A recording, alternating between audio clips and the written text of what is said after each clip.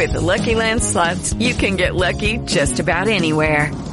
This is your captain speaking. We've got clear runway and the weather's fine, but we're just going to circle up here a while and get lucky.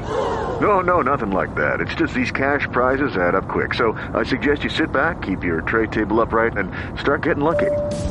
Play for free at LuckyLandSlots.com. Are you feeling lucky? No purchase necessary. Void where prohibited by law. 18 plus terms and conditions apply. See website for details.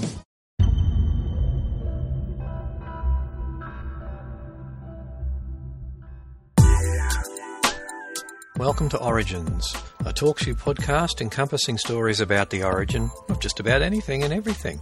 Information, theories, stories, conjecture, and ideas from history or geography or science or technology or language or whatever. Come and listen. Better still, call in and join us. Everyone is welcome. Visit the website for show notes and more information. www.bizarrebazar.info/origins. TalkShoe ID 11698.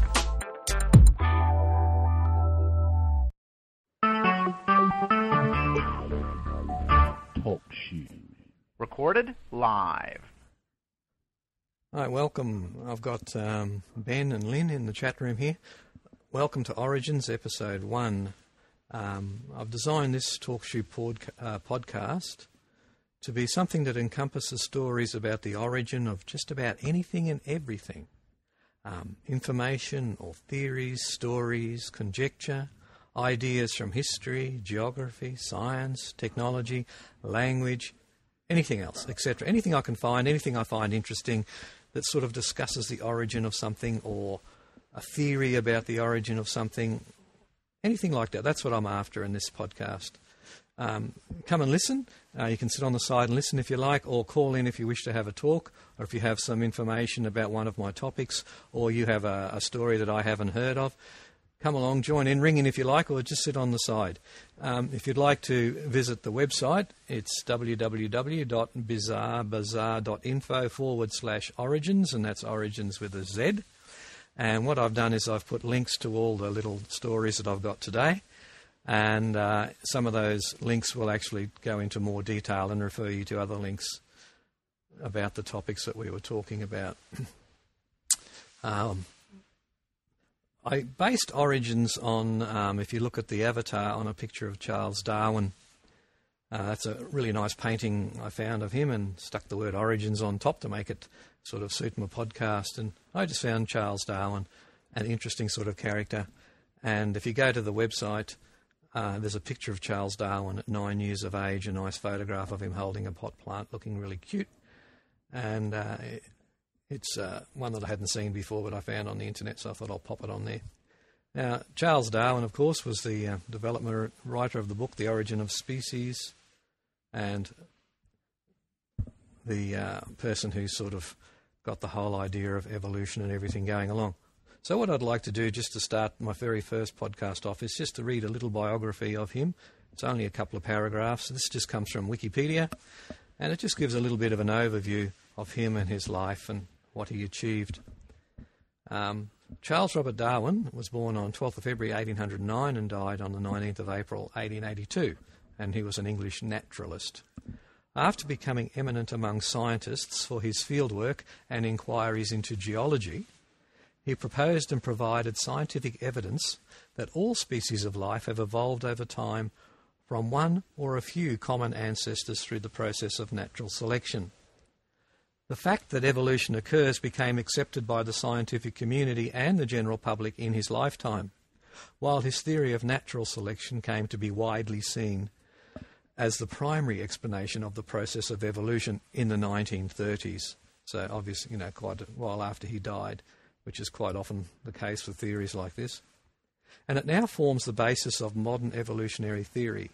In modified form, Darwin's scientific discovery remains the foundation of biology, and it provides a unifying logical explanation for the diversity of life. Darwin developed his interest in natural history while studying first medicine at Edinburgh University and then theology at Cambridge. His 5-year voyage on the Beagle established him as a geologist whose observations and theories supported Charles Lyell's uniformitarian ideas, and publication of his Journal of the Voyage made him famous as a popular author. Puzzled by the geographical distribution of wildlife and fossils he collected on the voyage, Darwin investigated the transmutation of species and conceived his theory of natural selection in 1838. Having seen others attacked as heretics for such ideas, he confided only in his closest friends and continued extensive research to meet anticipated objections. His research was still in progress in 1858 when Alfred Russel Wallace sent him an essay which described a similar theory, promoting immediate joint publication of both of their theories. In 1859, the book On the Origin of Species established evolution by common descent as the dominant scientific explanation of diversification in nature. He examined human evolution and sexual selection in the descent of man and selection in relation to sex, followed by the expression of the emotions in man and animals. His research on plants was published in a series of books, and his final book, he examined earthworms and their effect on the soil. In recognition of Darwin's preeminence, he was buried in Westminster Abbey close to John Herschel and Isaac Newton. So, he was probably typical of the Englishman at the time who was really interested in many, many things. The guys in those days didn't seem to just be interested in one specific topic. They seemed to have very broad interests. And Darwin was certainly one of those. I've actually just been to the city of Darwin about a week or so ago to visit my son, and it's actually named after Charles Darwin. And apparently the story goes that the ship Beagle, but Darwin wasn't on it at the time, actually visited that area, and in recognition of Darwin, they actually named the city after him, and it's now the capital city of the Northern Territory in Australia. Okay, now here's a little article that I found in the Yahoo News, and it comes from India, of all places, Yahoo News India.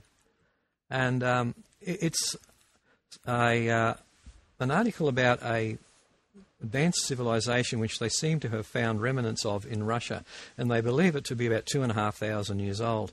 And this story goes back to December 28, so it's just a fairly recent one. Archaeologists have discovered the remains of a 2,500-year-old advanced civilization at the bottom of Lake Issyk, on the bottom of Lake Issyk in the Kyrgyz mountains in Russia. I'm not very good with my Russian. According to a report, the team consisted of historians led by Vladimir Ploshkik, vice president of the Academy of Sciences, and other Russian colleagues, like historian Svetla Lushkavova.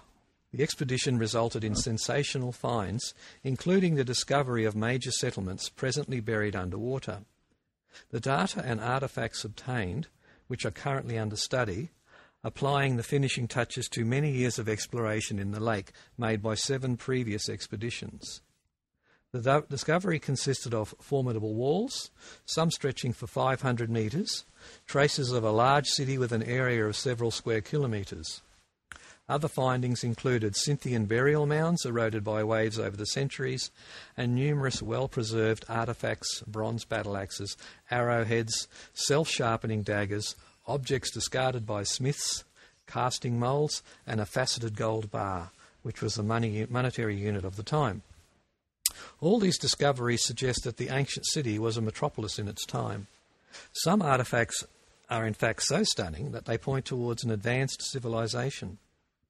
For example, a 2,500-year-old ritual bronze cauldron was found at the bottom of the lake. The subtlety of its craftsmanship is amazing. Such excellent quality of joining details together can only be obtained presently by metalwork in an inert gas. Also of superb workmanship are bronze mirrors, festive horse harnesses, and many other objects.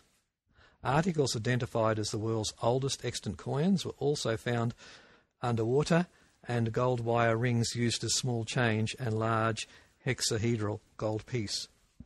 Side by side with the settlements are remnants of ritual complexes of times immemorial, dwellings and household outbuildings.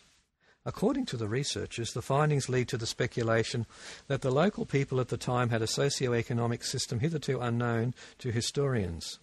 As a blending of nomadic and settled life, it either gradually evolved into something different or more likely was destroyed by one of the many local floods.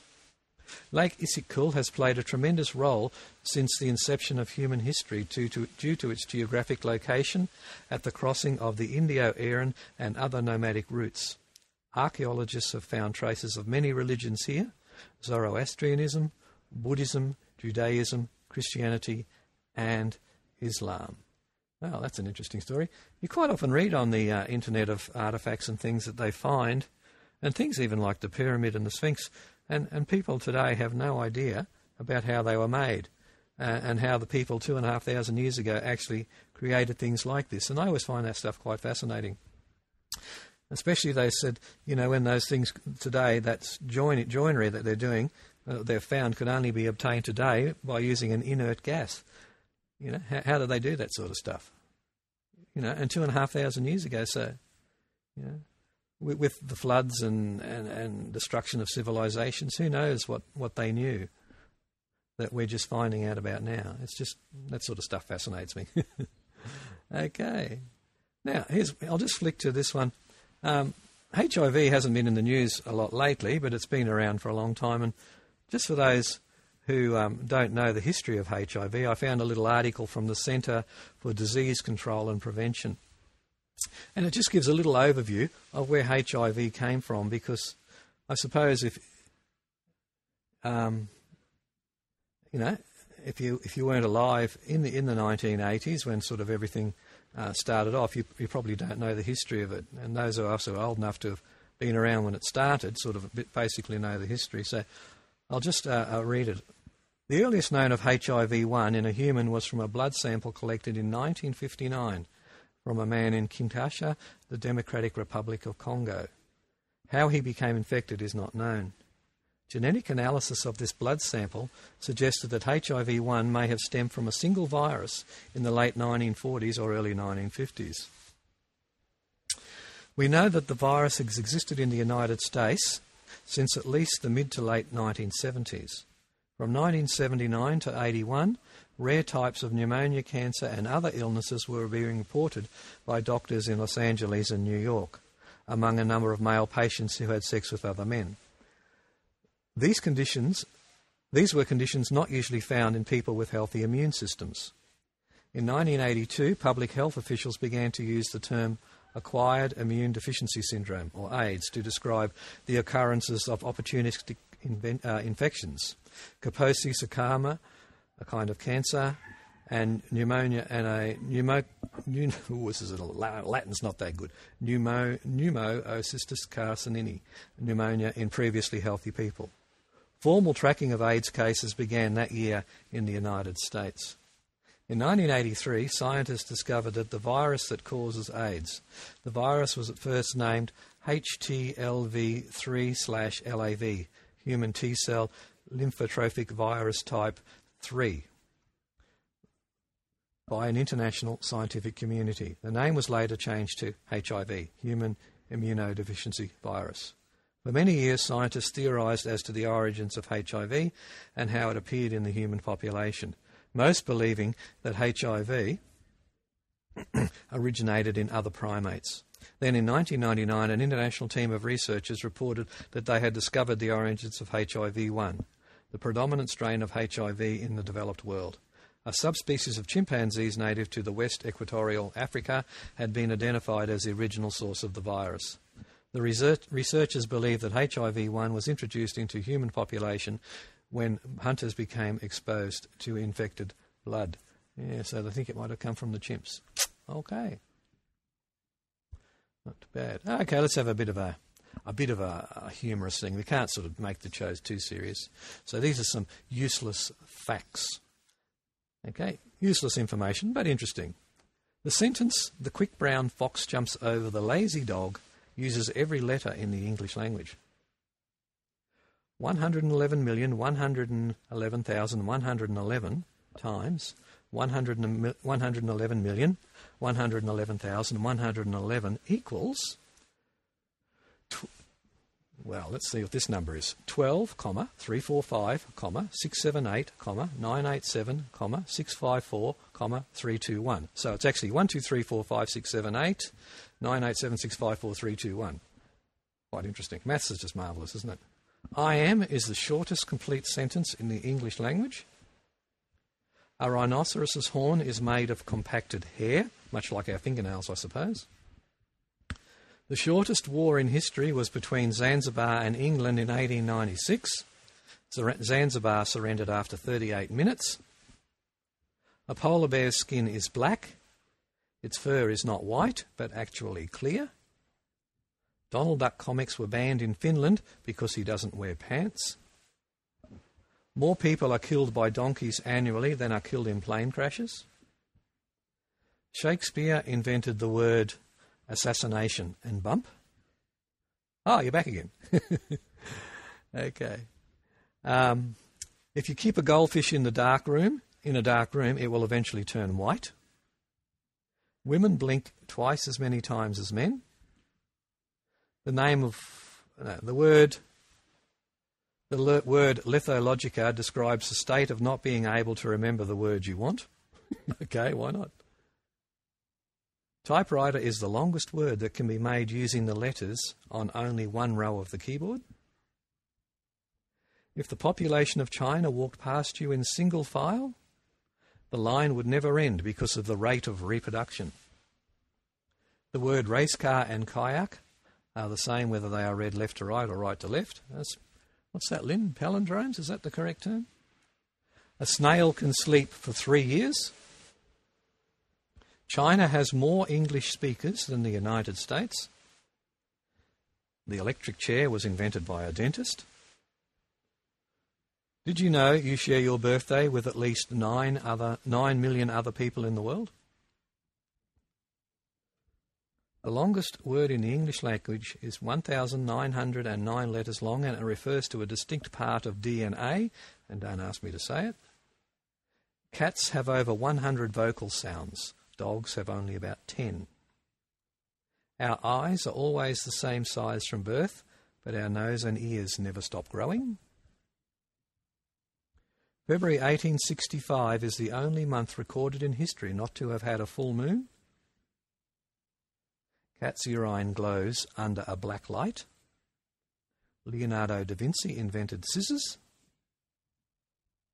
Babies are apparently born without kneecaps. They don't appear until the child reaches 2 to 6 years of age. Nutmeg is extremely poisonous if injected intravenously.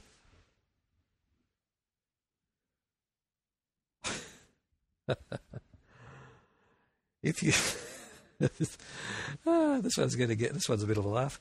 If you yelled for 8 years, 7 months and 6 days, you would have produced enough sound energy to heat up 1 cup of coffee. If you fart consistently for 6 years and 9 months, enough gas is produced to create the energy of an atomic bomb. I'm going to leave it there. That's enough. Okay. Righto. Okay, now, names, those things. Always found names interesting. I suppose I've always found the English language fairly interesting, and I was digging around on a website, and I actually just found a little bit of an overview of the history of surnames. Now, it's not specific names, it's just generally... Hang on, I'll just hook my microphone up. It's just generally surnames and a bit of an overview of the history of the things. European surnames first occurred between the 11th and 15th centuries, with some patronymic surnames in Scandinavia being acquired as late as the 19th century. Prior to this period, particularly during the Dark Ages between the 5th and 11th centuries, people were largely illiterate. They lived in small rural areas or small villages and had little need of distinction beyond their given name. During biblical times, people were often referred to by their given names and the locality in which they resided, such as Jesus of Nazareth. However, as populations grew, the need to identify individuals by surnames became a necessity. The acquisition of surnames during the past 800 years has been affected by many factors, including social class and social structure, cultural tradition, and naming practices in neighbouring cultures. The majority of surnames are derived from patronymics, i.e., that is, the forming of a surname from the father's given name, such as Johnson, meaning literally the son of John. In some rare cases, the naming practice was metronymic, wherein the surname was derived from the mother's given name, such as Catling, Marguerite, or Diot. Other popular methods of origins for surnames are derived from place names, such as geographical names, such as England, occupational names such as Smith or Carpenter in the British Isles, Schmidt or Zimmermann in Germany, etc. Less popular methods of surname origins include household names such as Rothschild, surnames derived from nicknames of physical descriptions such as Blake or Hock, or after one's character such as Stern or Gentile. In some cases, an individual was named after a bird or an animal such as Lamb for a gentle or inoffensive person, while Fox was used for a person who was cunning. Surnames were also derived from anecdotal events such as death and legate, or seasons such as winter and spring, or status such as bachelor, knight and squire. Surname spellings and pronunciations have evolved over centuries, with our current generation often unaware of the origin and evolution of their surnames. Among the humbler classes of European society, and especially among the illiterate, individuals had little choice but to accept the mistakes of officials, clerks and priests who officially bestowed upon them the new versions of their surnames, just as they had meekly accepted the surnames which they were born with. In North America, the linguistic problems confronting immigration officials at Ellis Island in the 19th century were legendary as a prolific source of Anglicisation. In the United States, such processes of official and accidental change caused Bork, B-A-U-C-H, to become Bor, B-A-U-G-H, Mixar to become McShay, Simowich to become Simmons, etc. Many immigrants deliberately anglicised or changed their surnames upon arrival in the New World, such that Milnar became Miller, Zimmermann became Carpenter, and Schwartz became Black. Hence, regardless of the current spelling of your surname, the spelling and pronunciation of your surname has evolved over the centuries. In many cases, the current generation may be aware of the change. However, in many cases, the change of the surname occurred so long ago they are not aware of the original spelling and pronunciation of their surname. To the trained genealogist, the change or evolution of most surnames is obvious and very interesting, particularly to the bearer of that surname. And if you're interested in a bit more information and you go to that website, they have links to other genealogy sources that you can actually search up your surnames. But I found that quite interesting that with the huge immigration into the US in the 19th century at Ellis Island, a lot of approximations, obviously, of the surnames were just written down to process people quickly because of the spelling. I remember a few years ago I did an election here, and I helped work an election, and I did it in an area of Brisbane where there were a lot of Vietnamese people. Yes, wrote it just as it sounded, yeah. And trying to tick people off the electoral roll with the Vietnamese names was just incredible, and I found it really, really difficult because everyone seemed to be called Tran or Nguyen, and people had to sort of try and bring their licenses along, and it was just incredible. So I can imagine what the people at Ellis Island must have gone through when they're processing thousands of people. Yeah. Okay.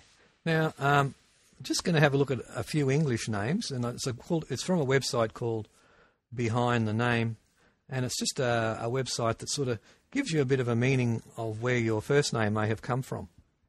And I thought I might just have a look at a few of these. Of course, there's thousands on the website, but I might just dig up my name in here. See if that's got... I think it usually, what I've read in the past, it usually means small one or something like that. I've got to find it here. Here we go, yeah. It's from the English, French, German, Scandinavian, Romanian, Biblical. It's sort of in all those languages. It's from the Roman family name Paulus, which meant small or humble in Latin. And and there's a bit more information. If you click on a link, it actually gives you some more information. St. Paul was an important leader of the early Christian church. His story is told in Acts in the New Testament. He was originally named Saul, S-A-U-L, but changed his name after converting to Christianity. Most of the epistles in the New Testament were authored by him. There was also the name of 6 popes. Famous bearers of this name in the art world include Paul Cézanne and Paul Gauguin, both 19th century Impressionist painters from France. So if you're interested in that sort of thing, it's good to have a look at these sites and just work out the history of your name. Whether your parents actually considered that when they named you is another thing. Let's see if I can find Lynn. L-Y-N-N. Here we go. You got L-Y-N, which is a variant of Lynn, L-Y-N-N, from an English surname, which derives from the Welsh, L-L-Y-N, which means lake. It can also be a short form of Linda, or names which end in Lynn, L-Y-N, or Line. Don't know if you knew that, Lynn, but there it is. And I see Ben's disappeared again. He comes and goes. But if you're interested, the website's www.behindthename, all one word, .com. And obviously, when you look through it, a lot of the names are Hebrew or biblical in origin and that sort of thing. Yeah, www.behindthename.com, yeah. And it just gives a little list, and then each name is a bit of a hotspot, and you can click on it and find out some more information. My middle name is Anthony. I'm wondering if I can find that on the list. A-N-T-H-O-N-Y. Just the origin of the name. Oh, here it is. Yeah, my middle name, Anthony, is from the Roman family name Antonius, which is of unknown Etruscan origin. Okay, it has been commonly, but incorrectly, associated with the Greek word anthos for flower, which resulted in the addition of the H in the 17th century. A notable bearer of the Roman name was Mark Antony, or Marcus Antonius, the general who ruled the Roman Empire jointly with Augustus for a short time. When their relationship turned sour, he and his mistress Cleopatra were attacked and forced to commit suicide. Shakespeare's tragedy, Antony and Cleopatra, is based on them. Other famous bearers include the 3rd century Saint Anthony the Abbot, a hermit from Egypt who founded monasticism, and the 13th century Saint Anthony of Padua, the patron saint of Portugal. So, so if you're interested, Lynn, that site gives you a bit of an overview, and it's quite succinct and quite easy to read. Okay. Now, while we're on words, I found another good website called Word Originz, and wordoriginz.org. Back in 2 shakes, okay? And it does some of the origins of common sayings or words and where they came from. I thought I might just do a couple from the letter A. One that interested me straight up is ale, ale or beer. Ale and beer are both words that go back to Old English. Today we distinguish the two as different beverages, but this distinction did not exist in Old English. Rather, ale was the common used word, and beer was much rarer, being reserved for poetic language. But even here its use is rare. Chaucer did not use the word, nor did William Langland in his Piers Plowman. Of the two words, ale is attested to slightly earlier. It appears circa 940 in a manuscript titled Saxon Leechdoms. The word beer appears around the year 1000 in a translation of the Gospel of Luke. In the 15th century, brewers began adding hops to their product, and by the 16th century, the word beer was applied to this new style of brew. The modern distinction between ale and beer arose, and the word became beer, and the word beer became much more commonly used. Okay, interesting. Let's find out where the word America comes from. Most people know that America is named after Amerigo Vespucci, and few know why. 2 myths about Vespucci are common. The first is that Vespucci was a fraud who never travelled to the New World. The second is that he was the first European to set foot on mainland America. Both are untrue. I'm just talking about the history of the origin of the word America, Lynn, if you're wondering. Vespucci made 2 trips to the New World as a ship's navigator, the first in 1499, then in 1503 he published 2 letters he had written to Lorenzo de' Medici about his voyages. In the letters he put forward the idea that what Columbus had discovered was not in fact a new route to Asia, but rather a new continent. Vespucci also published the first letter under the title Novus Mundus, or New World, thereby coining that phrase. The letters were a media hit, but whether their popularity was because of his innovative navigational theories or his description of the sex lives of American Indians is a question, and Vespucci became a celebrity. So America is named after the man who first recognised that it was a new continent and not just part of Asia, and rather fittingly, actually, at least from a European perspective. So it's named after the man Amerigo Vespucci. Although I was reading an interesting article yesterday about the Chinese, and there's a theory going around, which I'll talk about in the next Originz one, that the Chinese have actually travelled the world long before Columbus and all that in large ships that they created, oversized junks and things. And I've actually seen something on, I think it was National Geographic, about this, where one of their emperors encouraged the development of large fleets of ships, and they actually did sail to many areas of the world long before the Europeans did.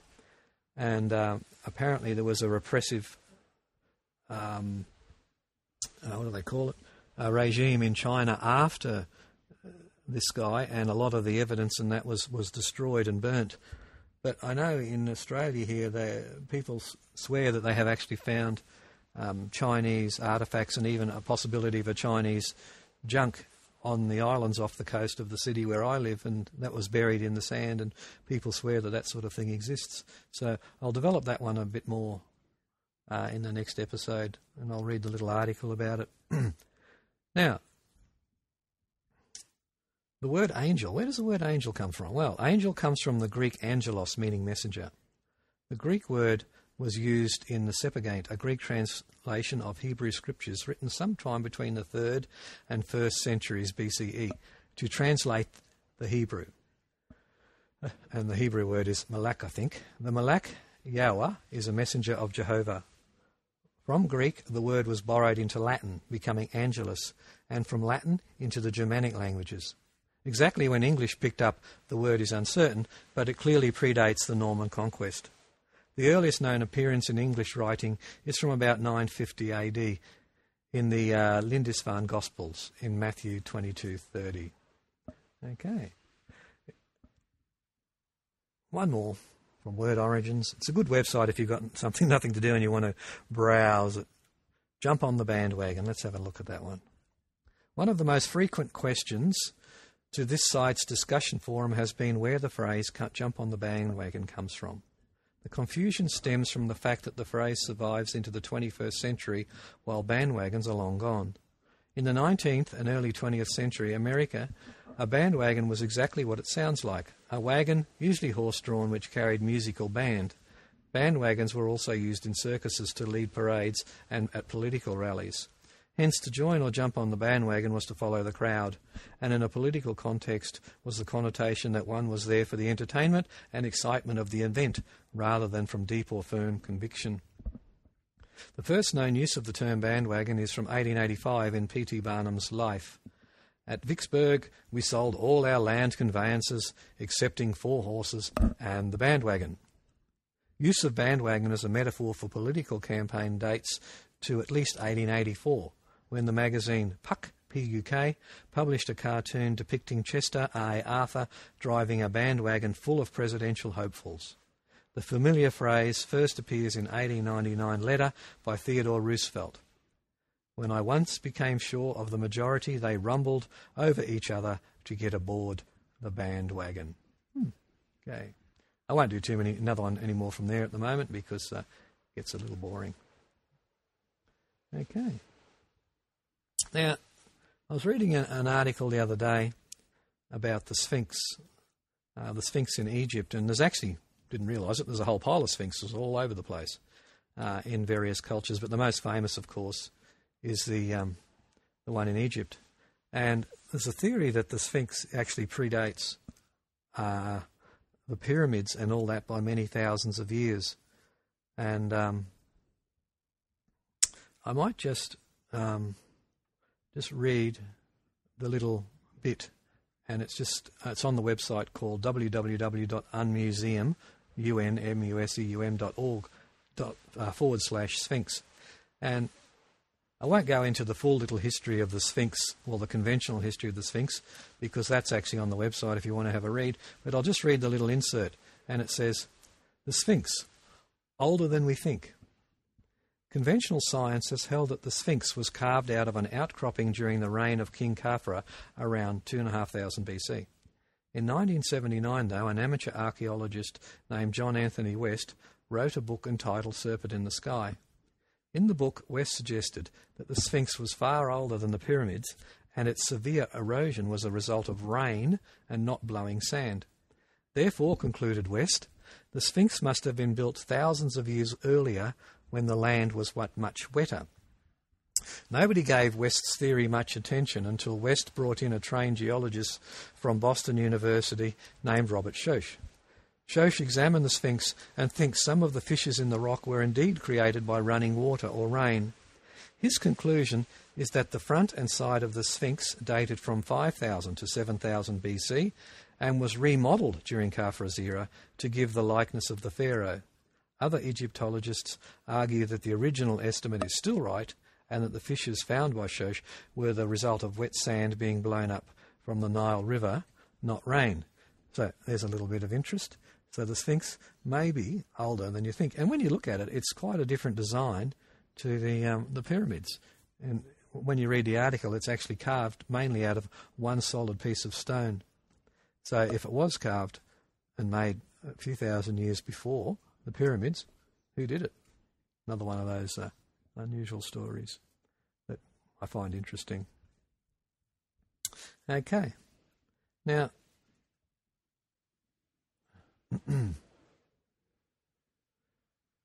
I found a little article that's not in the show notes, and it's actually about Antarctica. And it's from National Geographic, so it's a fairly good source. And this one dates to December the 27th. And it's entitled "Antarctica May Contain an Oasis of Life." And it's sort of overturning the perception that Antarctica is a barren polar desert. It may be more than we think. Antarctica is not a barren polar desert, but a rich, complex environment that may contain a thriving oasis of life, experts say.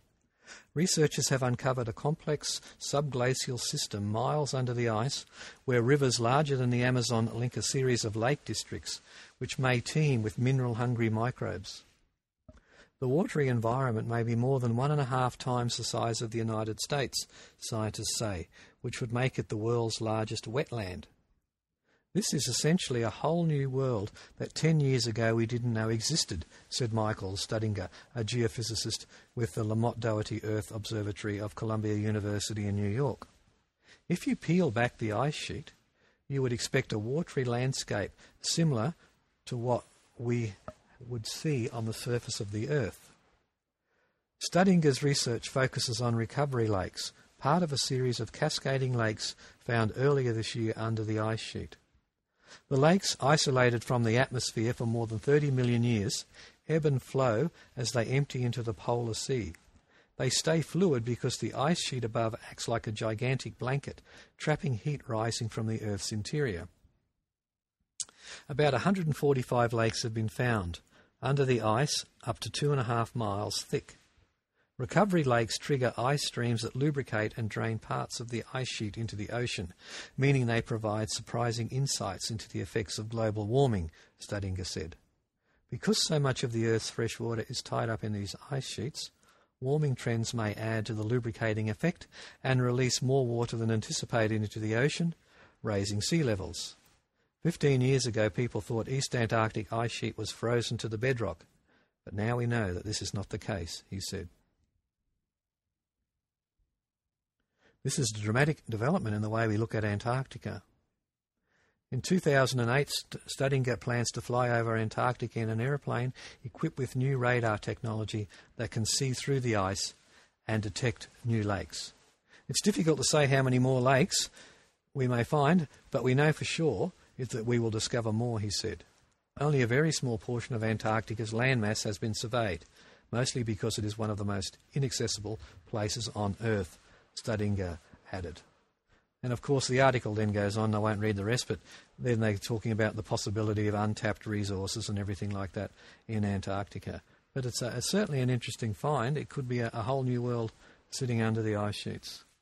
Okay, well, I'm going to leave the first episode of Originz there, and I'll try to do another one of these of a similar time next week. So to all those who are listening, thanks for listening, and I'll just end the recording.